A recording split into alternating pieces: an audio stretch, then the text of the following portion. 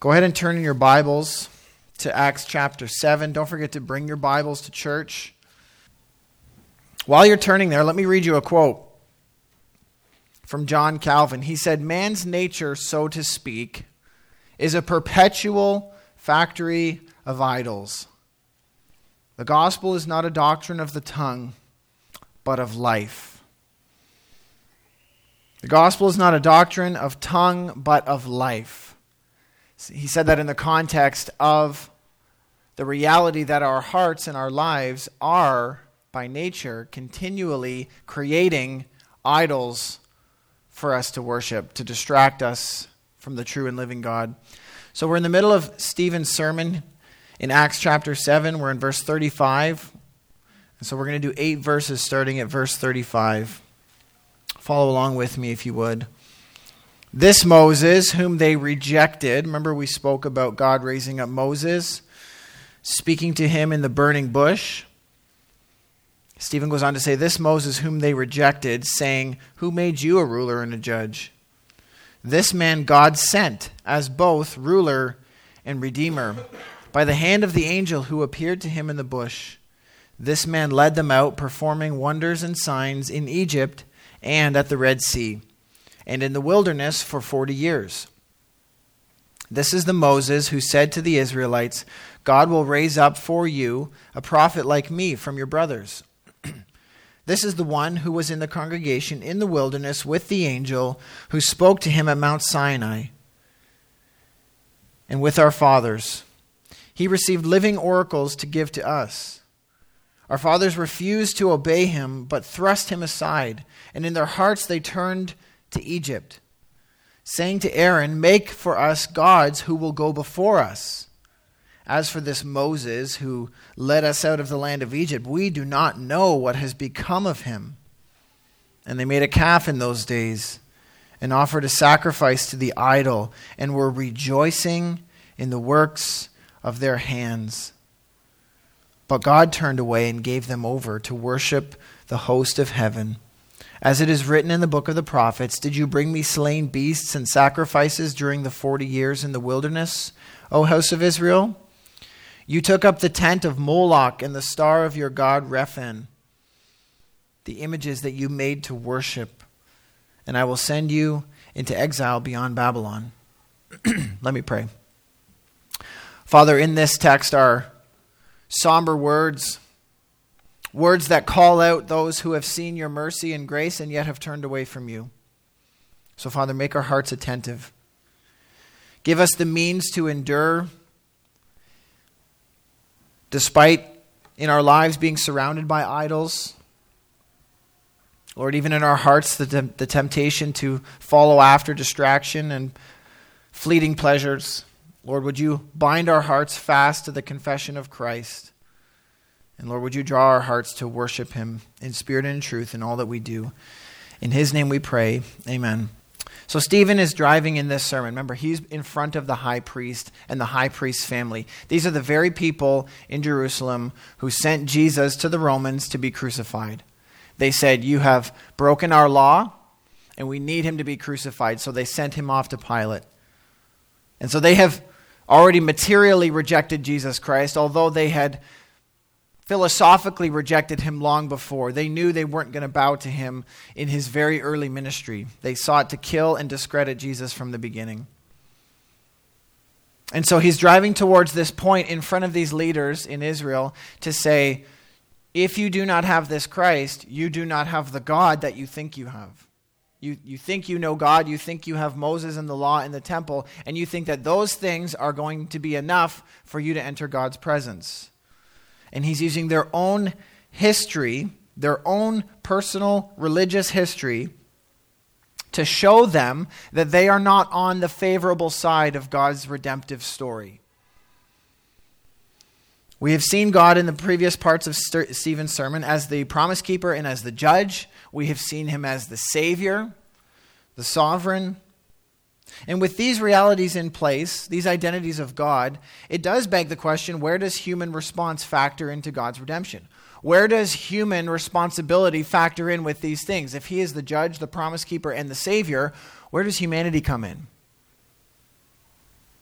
The question that we really get answered this morning is, what does God do when all of his mercies are rejected? And why do people reject him?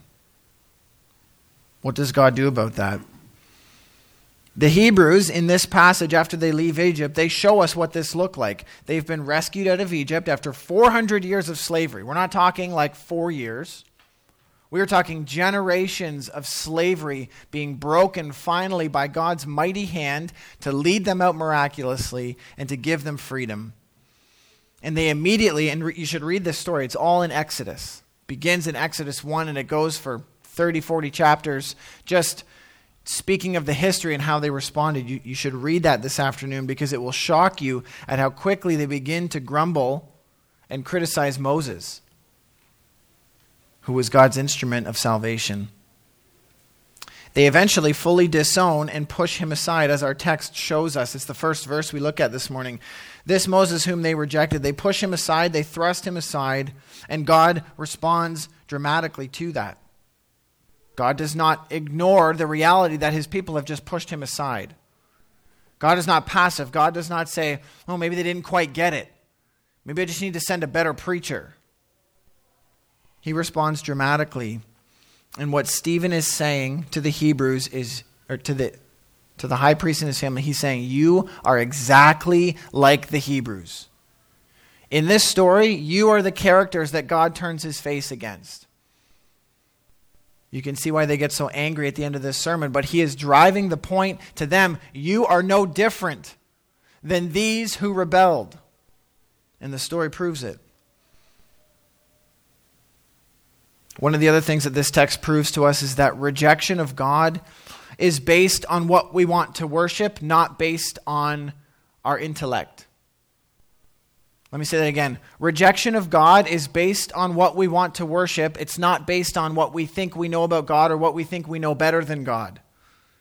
Rejection of God is not intellectual. It is adoration and worship based. As Calvin said, we are a perpetual factory of idols. We will always find something to worship.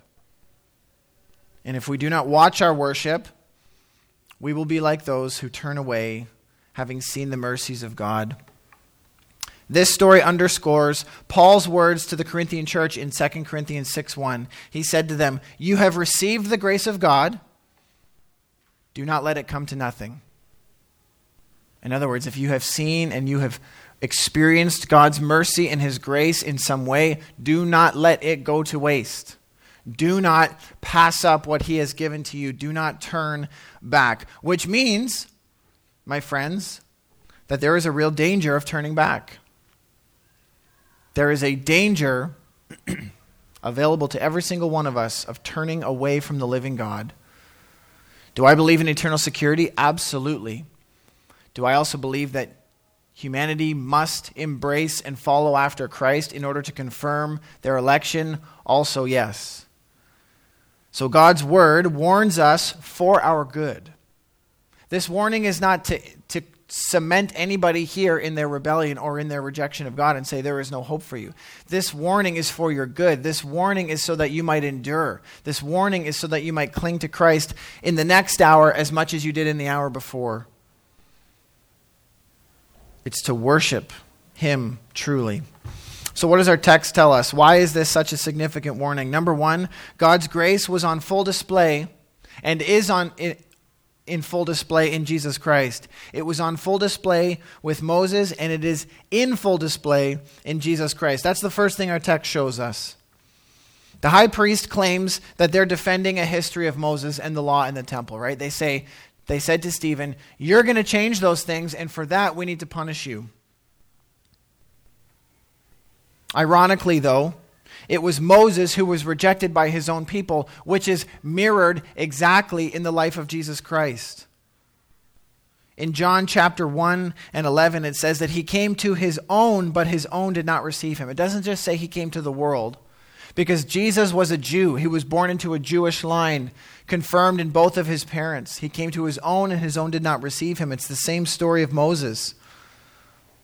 This word rejected here in verse 35, whom they rejected, the New American Standard Bible says they disowned. How much more familial is that word? To disown somebody is to reject somebody of your own family. To disown somebody would be to say, despite the fact that we are related, I want nothing to do with you. And so it's not just the rejection of who he was, but it was a rejection of their bond with him, their family bond. And it was the same with Christ. This is offensive to God because of the grace that he put on display in this character. Let's look at 3 ways God's mercy and his grace was on display in Moses. These are right in our text. Number 1 is that Moses was sent because of their horrible circumstances as a rescue. This is why it is an offense to God to push him aside, because Moses was sent because of their circumstances as a rescue. He did not send Moses to judge or condemn them. He sent him to rescue them. In Exodus 37, God says to Moses, I have seen the toils of my people. I have heard their groaning, and I know their suffering. God has looked at them and he has seen their suffering, and he has said, I will not let this go on anymore. So he sends Moses. He says, I have come down to rescue them, so go to Egypt. God puts his grace on display in sending him. These people were not deserving of anything, were they? They were just slaves. They didn't have a great worship program. They didn't have a great discipleship program. They didn't have a Bible reading program. They had nothing to show God how good Christians they were. They were just slaves. This is the message of the gospel, that when you were saved, you had not done anything deserving of God. He just saved you because he saw your groaning. He saw your suffering. Jesus said the same thing in John chapter 3:17. I did not come to the world to condemn the world, but I came to save the world. That's the ministry of Moses. That's the ministry of Jesus Christ. Moses also came. Notice in your text why they rejected him, saying, who made you a ruler and a judge? What gives you the right to tell us where we're going and what we're doing? Stephen says to the high priest and his family, this man God sent as both ruler and redeemer. It's because God made him a ruler and redeemer. That's what made him the chosen instrument. What does that mean? It means that God sent him to rescue them first and to rule them second.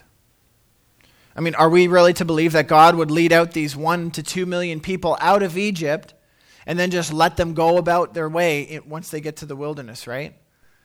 It's like, well, now you're free.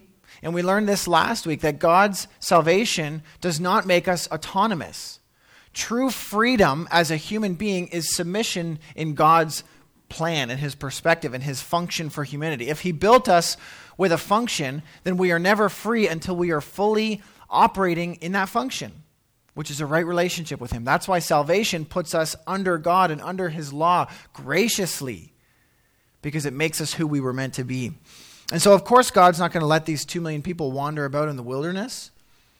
So what happens after he saves them? He calls Moses up to the mountain. He gives the law. He assembles them as a people and says, I will make you a nation. I'm going to give you a law. I'm going to give you customs. I'm going to give you an identity. I'm going to give you a diet that's going to cause you to be healthier than your counterparts in other nations, which believed in bloodletting and child sacrifice and all kinds of wacky religious practice. And so God sets apart this people. He gives them a redeemer, and he also gives them a ruler, and it was in Moses. Number 2, so number 1, Moses was sent. This is God's grace on display in Moses. Number 2, God authenticated his power and presence with Moses. Now, we're all rightly maybe suspicious of people who come and say, I come in the name of God to do something for you or to speak to you, right? So what does God do with Moses? He authenticates that he is the one who sent him. He proves to the people, I'm the one who sent him. When he goes into Egypt, it says that he performed signs and wonders in Egypt and at the Red Sea and in the wilderness. There's 3 seasons of works that Stephen mentions here, all 3 from God. Number 1, when he sent him into Egypt, what happened? Moses said, Pharaoh, you need to let these people go. And they say, why should I let these people go? Like, what on earth authority do you have? And he makes his staff into a snake. And then the magicians do the same thing. And they say, look, we have magic powers too. But then God's snake eats the magician's snake. And it's like, what's up? My snake's bigger. And so pound for pound, these magicians were trying to outdo God's powers in Moses until they couldn't. There were 10 plagues, right, that Moses was bringing upon this judgment into Egypt. God was with him to prove to Pharaoh and the people that you better submit, because this is the living God who is speaking to you. So that's in Egypt. What else does he do? They come to the Red Sea. He leads them out, and they come to the Red Sea, which is pretty much a dead end. Okay, so are the miracles over? Are his pockets empty? You got anything else up your sleeve, Moses? Because the Egyptian army, they see, had changed their mind, and they're starting to come back. And they're either going to take us back into slavery, or they're just going to kill us all. So what's up now? And then the Red Sea parts. Literally, the waters part. The wind blows them apart and creates a dry strip through. And so Israel, the Hebrews at the time, they pass through on dry land, as it were. But the miracles are not done yet, because it's not like an elevator whose doors are just stuck open. As the Egyptian army comes in, the waters rush back and swallow up the Egyptian army. Safety for the Hebrews. And this is all through the hands of Moses. So what happens when they get in the wilderness? They began grumbling. They say, oh, now we're just going to die in the wilderness instead of at the hands of the Egyptians. We're getting thirsty, Moses. So Moses goes and he brings water out of a rock. Gives them fresh water to drink. Well, if you have kids, you know what's next. Well, now I'm hungry. Now I'm hungry. Are we going to die of hunger now? No, because God sends through Moses manna, which is a kind of like a flour that settled on the grass after the dew evaporated. And they could gather up this flour and they could make bread cakes in the wilderness. They already had water. So through Moses, God is performing these signs and wonders to say, I am with you. He is authenticating his rescue with them. He's not just asking the Hebrews to blindly trust this guy, because he was the only one available. This is God's chosen instrument of salvation. So that's in verse 36. We see that God has proved to the people that this is your salvation. This is your person. You need to follow him. God's power was fully present in every detail of their salvation. Did you see that? In Egypt, his power brought them out. At the Red Sea, his power rescued them from destruction.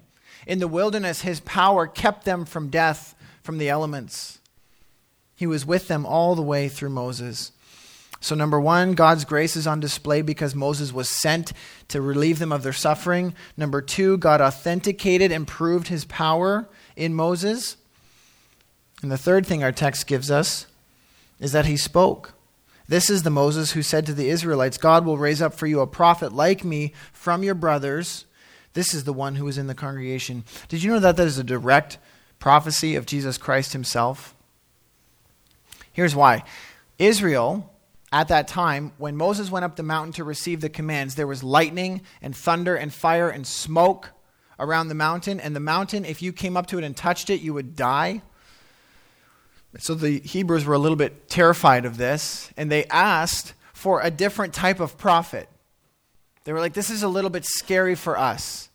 And Moses promised them, God is going to bring up another prophet like me from among your brothers. Well, who is that? Jesus Christ. He was lowly. He was of no appearance that we should look on him and think that he was beautiful. He was utterly approachable.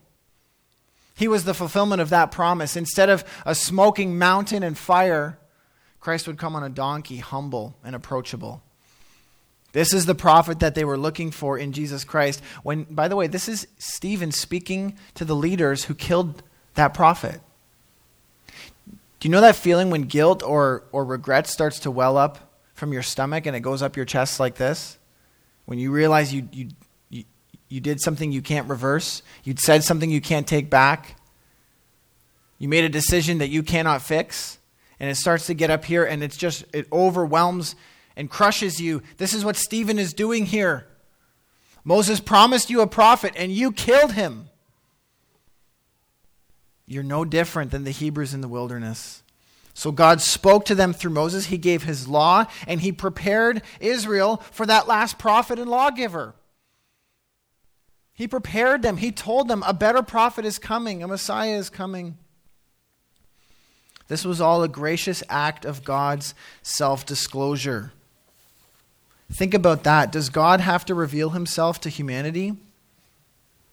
He doesn't have to, but he does. The book of Romans tells us that he reveals himself first in creation. Everyone knows there's a God just by opening their window in the morning. God doesn't have to do that.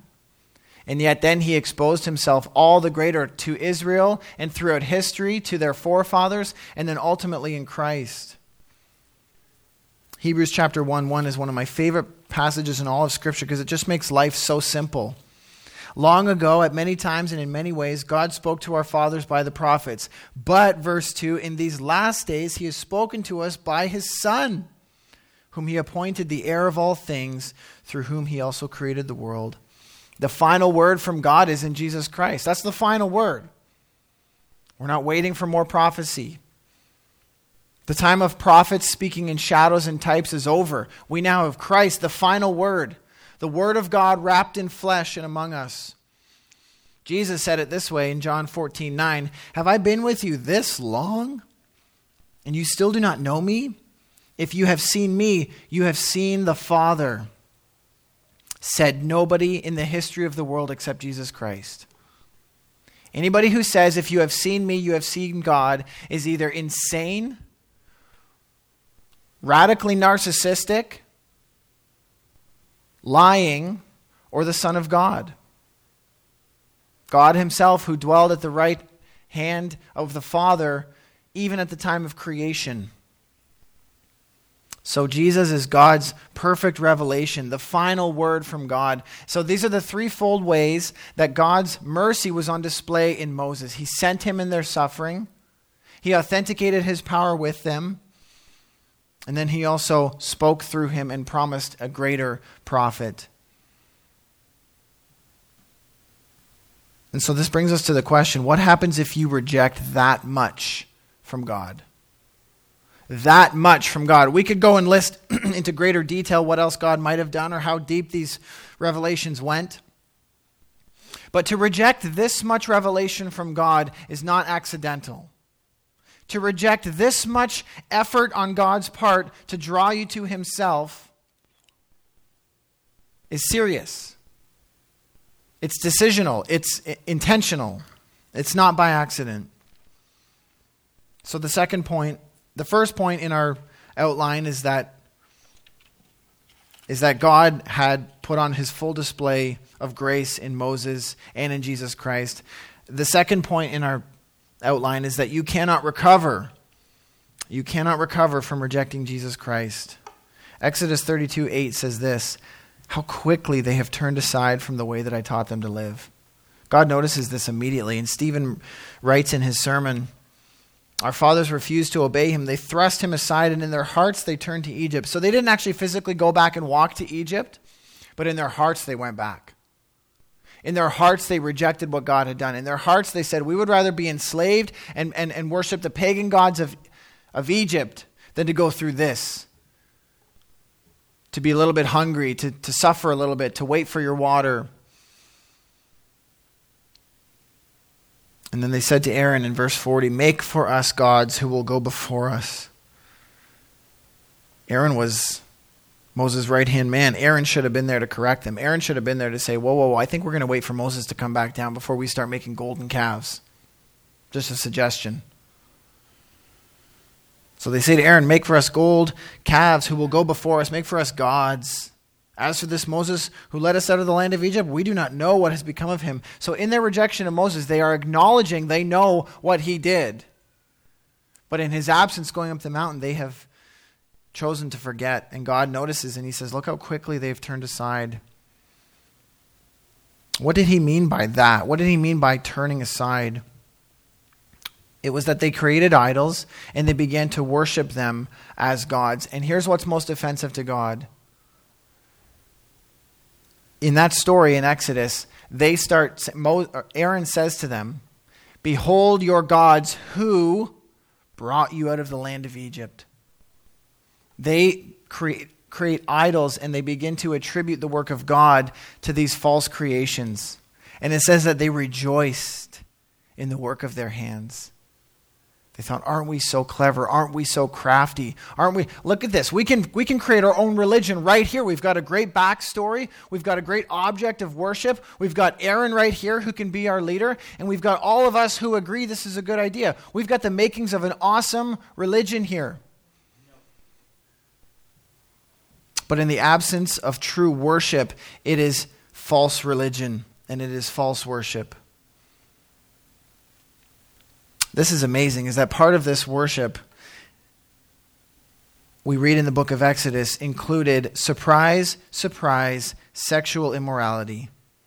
It says that they sat down to eat, as in to feast, to create a religious feast, and they also rose up to play. That word is a polite euphemism in your Bible for sexual orgies. Debauchery, utter immorality, chaotic, insane, pagan, cult, prostitute worship. They rose up to play. So this false religion, surprise, surprise, includes unbelievable sexual indulgence. Do you know how many people, the deep down reason they will not come to God is because our craving for sexual freedom? Do we not see now, as we have departed from Christ, the primary battle for Christianity right now is discussing sexual identity with our culture? Why does sexual identity become the hallmark of false religion? Because it is to make oneself autonomous. We have it in full expression today. It's literally all about identifying who you are, self-identifying, self-naming. When God creates, He names, He identifies. Pagan religion says, I will identify, I will create. I will rejoice in the work of my own hands.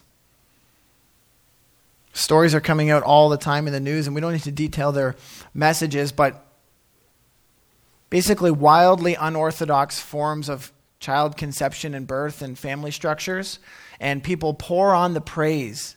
They pour on the celebration. Isn't this so awesome that humanity, we literally do whatever we want.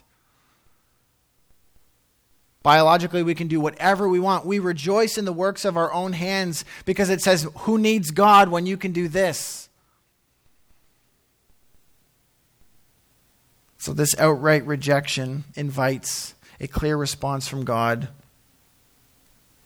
I will propose that this is the most terrifying passage in all of Scripture. But God turned away and He gave them over to worship the host of heaven. That may be the most terrifying phrase in all of Scripture. He let them have what they wanted.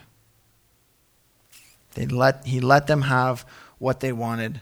Remember that when He turned to them, He saw with His eyes, He heard with His ears, and He knew with His mind His people. He was intimately involved with the suffering and the condition of His people when He reached out in salvation. And when they rejected that, what happens? It says He turned away. To use that same facial analogy, He then, instead of turning His attention and His senses to them, He turned away and He gave them over to what they wanted. He let them worship the way they wanted. I wonder how many of us think that it is unjust that God would save some and not others. And how many of us would also think that it is unjust that God would let people walk down the path that they choose. Because God does both. God does both. He let them. He gave them over to worship the host of heaven. The host of heaven meaning anything but God.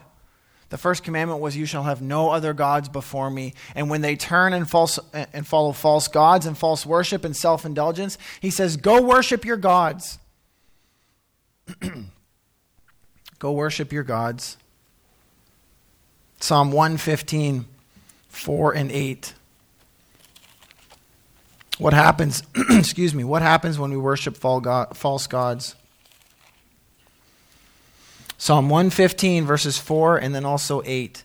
Their idols are silver and gold, the work of what? Human hands. It's not a very impressive God. Their idols are silver and gold, the work of human hands. Oh, listen to this. They have mouths, but they do not speak. They have eyes, but do not see. They have ears, but do not hear. Noses, but do not smell. They have hands, but do not feel. They have feet, but they do not walk. They do not make a sound in their throat. Those who make them become like them. Those who make them become like them. Did you notice how God can see the suffering of his people? He can hear the groaning of his people. He can know their suffering. But what do false gods do? They look the part, but they can do nothing for humanity. They have hands but do not feel. They have feet but they do not walk. They are literally statues. So do we think that people are undeserving of this from God for rejecting God's grace? Now, don't misunderstand me. God does not arbitrarily turn his back on people. He does not. What does Joel chapter 2 say? And Peter repeats it in Acts chapter 2. It shall come to pass in these last days that everyone who calls on the name of the Lord will be saved. God does not arbitrarily turn his back on people. What does he do? He turns his back when his grace is rejected. Ignorant pagans are eligible for mercy. Those who have seen and tasted and experienced God's grace are not, who have rejected. So my friends, what is the remedy? How do we respond to this? It's the title of my message. Watch your worship. Guard your worship. 1 Corinthians 10:6 says this, now these things took place as examples to us. How do we deal with a story like this when people reject God's mercy and then he turns his back on them? How should we work with this story? Paul tells us in 1 Corinthians 10:6, don't ignore the story. It's written as an example to you. It's written as an example that we might not desire evil as they did. So look at them, look at the folly of their way, look at the foolishness of what they chose, and don't be like them. Don't be idolaters as some of them were. Now, they did not all die in this rebellion. They did not all have God's back turned on them. About 3,000 of them did, and they died. God did not tolerate their rejection. Now, some of them were idolaters. Notice that some did not go along with it. Some stayed true to the Lord. Some waited for Moses. As it is written, they sat down to eat and drink, and they rose up to play. Paul quotes that more fully in 1 Corinthians 10:6. They sat down to eat and drink, and they rose up to play. We must not indulge in sexual immorality as some of them.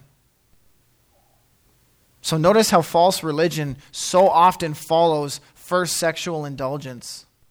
I've told this story before, but a pastor who one of his elders came to him and said, Pastor, I'm really doubting my faith right now.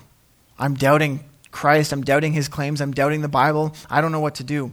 And I don't know if I'm going to be like this pastor, but the first question he asked his elder, he said, who are you having an affair with? Talk about bold. But do you know that he was bang on? That elder had begun an adulterous relationship, and as a result, his faith started to crumble. Why? Because the sexual indulgence felt right. It felt right. It felt good. It pleased the flesh. So the things in the mind that are telling the flesh that's wrong, if it feels right, then what's going to go? Both can't live in the same world. So faith starts to crumble. So my friends, sexual indulgence will erode your faith. It will erode your confession. So guard your worship, guard what you adore, guard what your mind and your heart long after. Men, guard your heart, guard your eyes, guard your affections, guard your habits. Women, guard your aspirations, guard your desires, guard your plans, guard what you find beautiful. May it be in line with what God declares beautiful. The point is that our actions lead to our beliefs. So often. Don't we think it's the other way around? So often we don't want to obey God until we feel like it's the right thing to do. How often is it that when we obey God and when we follow after him, we understand the value in it and we begin to believe it convictionally? This is not a sermon about avoiding certain sins so that you are good in God's eyes. Make sure you don't sin so that God doesn't turn his back on you. That is not what this message is saying. Do not all of us stumble and fall? Did not John say to his listeners, hey, if you say you have no sin, you're a liar. But if you confess your sin, then Jesus is faithful and just to forgive you. This message is not saying if you stumble, God will turn his back. I am not saying that. Please hear me. I'm saying this is how you respond to what God has done for you. This is about whether or not your life worships and follows Christ. Hebrews chapter 6, verse 4 is a hotly debated passage. I find it fits so perfectly in with this story. For it is impossible in the case of those who have once been enlightened, who have tasted the heavenly gift, and have shared in the Holy Spirit, and have tasted the goodness of the Word of God and the powers of the age to come, and then have fallen away, to restore them again to repentance. Did you hear that? It is impossible in the case of these people to restore them to repentance if they fall away. That's just like the Hebrews. They saw everything God had done. They saw the miraculous work of bringing them out of slavery. They saw how he fed them. They saw how he protected them. They saw how he did everything for them. And then they chose to reject. That is when God says it's impossible to renew those people to repentance. Why? Is there some tricky, mystical thing that happens? No, it's very simple. If God puts his full redemption on display for somebody and they reject, what else does God have to show them? Do you understand what I'm saying? If you have seen everything that God has to offer his people, and then you say, nope,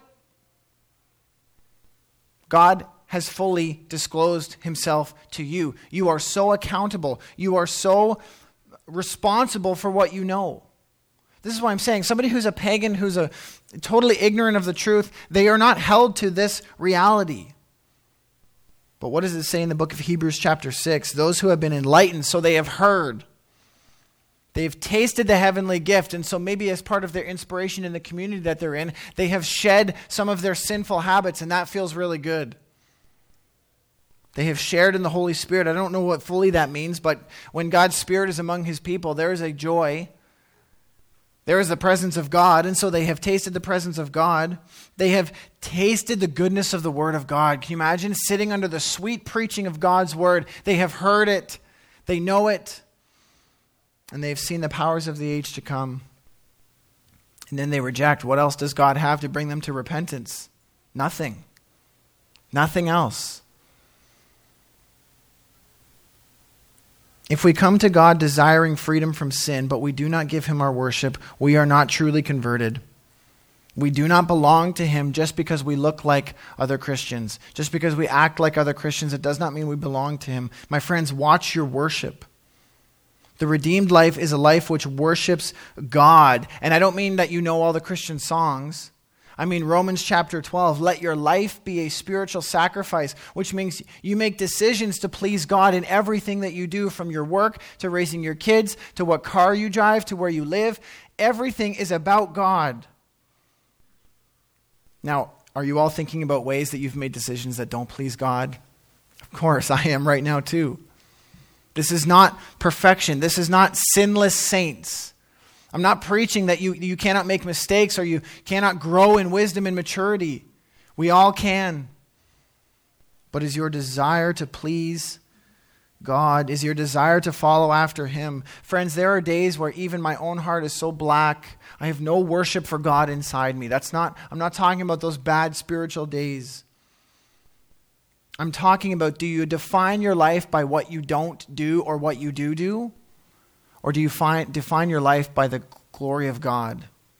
That you love him, that he loves you. Pursuing him, serving him, speaking of him. Not because those things save you, because those things actually guard you from pursuing the things that destroy us. When you pursue Christ, it greatly guards you from pursuing sin and indulging and enjoying in the things that destroy us. Sin and shame. So what can you do? And I'll close with just 2 exhortations and a couple scriptures. What can you do?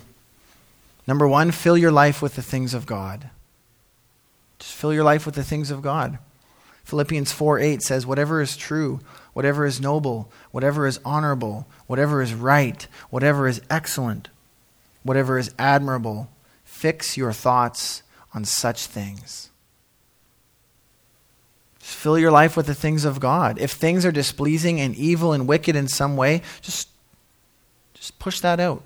Some of us need to make tough choices about the things that aren't bad, but they're definitely not helping us with our walk with Christ.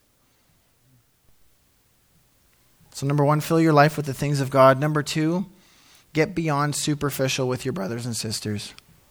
Hebrews 3:12-14 says, see to it, which means pay attention, make sure that none of you has a sinful, unbelieving heart that what? Turns away from the living God. But encourage each other daily, so that none of you are hardened by the deceitfulness of sin. Did you hear that? Encourage each other daily, so that none of you will fall for the deception of sin. We need to hang out with each other. We need to ask each other questions. How are you doing? What's your life like? How do you spend your time? What are the ways that you're building into your life habits that draw you after Christ? What are some of the things you're leaving behind? I had great conversations with my good friend Mark. We went to Shepherd's Conference together, and we've had 2 really good conversations since that conference talking about what are the ways God is showing you to push forward, to leave behind things that are dragging you down and to push forward. Mark's not scared of his salvation being lost. I'm not scared of God casting me aside. I'm not doing these things out of fear, but I'm doing them because I want my life to be filled with the things that draw me to Him. Because I love Him. I want to love Him more than I do. Do you know that? I want to love God so much more than I do right now. I want His joy and His worship to just come out of me in everything that I do, all the decisions I make, and I'm not there yet. So that's part of the walking process. I'll finish the verse. We have come to share in Christ if we hold our conviction until the very end. Again, this is not a threat. Oh, if you doubt, you might slip into destruction. No. But the confident life in Christ is the believing life. There's this phrase that I hope gets wiped off the face of the planet, once saved, always saved, which to me suggests that if you pray a prayer at one time and then you live your life any old way you want, well, at least you handcuffed Jesus back then. He became your Savior, and now you get to just drag His name through the mud for the rest of your life. You get to live any old way you want. You get to reject the means of grace. You get to say, no, I'm going to do it my way, but you said that prayer. I don't believe that's what Scripture teaches. What I believe Scripture teaches is that once saved, always following. The evidence of your salvation is that you are not walking away from God, that you are not rejecting the grace that He has shown you. My friends, this is a warning inside the church. I don't know what's going to come along in your life, and I pray we get to walk through it together. But there are things that you will face that will legitimately want to pull you away from God. There are things that will come into your life. If your faith is very comfortable right now, it won't always be. Things will come that will say, are you sure you're doing it the right way? Why don't you come live this way and just be free? And you can still talk about God if you want. There are things that will come, and we are guarded by Scripture to say, watch your worship. Where is your adoration? Hebrews 10:39, I love this. But we, I pray, we are not those who shrink back and are destroyed, but are those who have faith and preserve their souls. My friends, we are not those who shrink back, but go forward in faith. Galatians 5:1 says, for freedom Christ has set us free. Stand firm, therefore, and do not submit again to a yoke of slavery. Don't go back. Don't go back. Romans 6:6-7 says, we know that our old self was crucified with Him in order that the body of sin might be brought to nothing, so that we would be no longer enslaved to sin. For one who has died has been set free from sin. This language of freedom is not accidental. It's because it is rooted in the historic reality of the Hebrews going free from their slavery in Egypt. But there is that moment where they experienced the freedom and yet they turned away. My friends, this is a call to adore Christ, to fill your life with the things of God and to get beyond superficial with your brothers and sisters, because you cannot do it alone. You're already here, so that's a huge step. But I pray that your relationships go deeper and that God continues to preserve you by faith, by his means of grace, the family of God, things in your life which draw you to him. The scriptures, meditation on him, just draw in, just draw deep, go near to God, for he has welcomed you. What are the things in your life that prevent you from going deeper with God and making him a greater object of worship in your life? We all have them. We all do. I needed to watch less Leaf games and a little bit less West Wing. It's just reality, right? I need to make more of my life free for God. And you know what? It has blessed me. It has cleared my mind and cleared my heart to worship God more deeply. Let's close in prayer, and we're going to have a time of reflection before the Lord's Supper.